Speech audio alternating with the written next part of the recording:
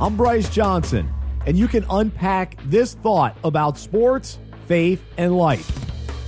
We've never seen a player like LeBron James when you consider his size, speed, and ability to get to the rim. He's hard to stop when he gets into the paint, so he ends up getting fouled a lot. The reality is, though, not every foul is called when he gets hit from every side with defenders trying to slow him down.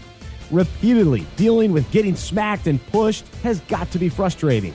Even though LeBron can be guilty of whining to the refs, he's been taught how to handle the uncalled fouls. He told The Athletic, "My Little League coaches always told me, stop crying or complaining about a foul. Just play through it.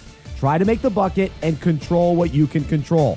I get fouled a lot. Sometimes it's called, sometimes it's not, but I've got to still maintain my focus because there's so much more of the game to be played."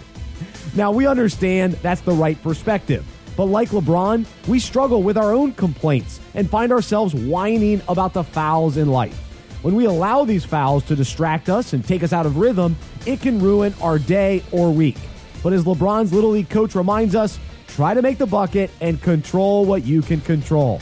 Not every call goes LeBron's way on the floor, and not every detail goes our way throughout the day.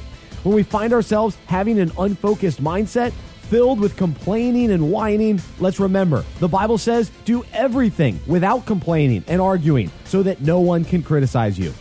Complaining takes away our joy and thankfulness and can knock us off course. There are always going to be times when we get fouled on our way to the basket, but whining about it doesn't help.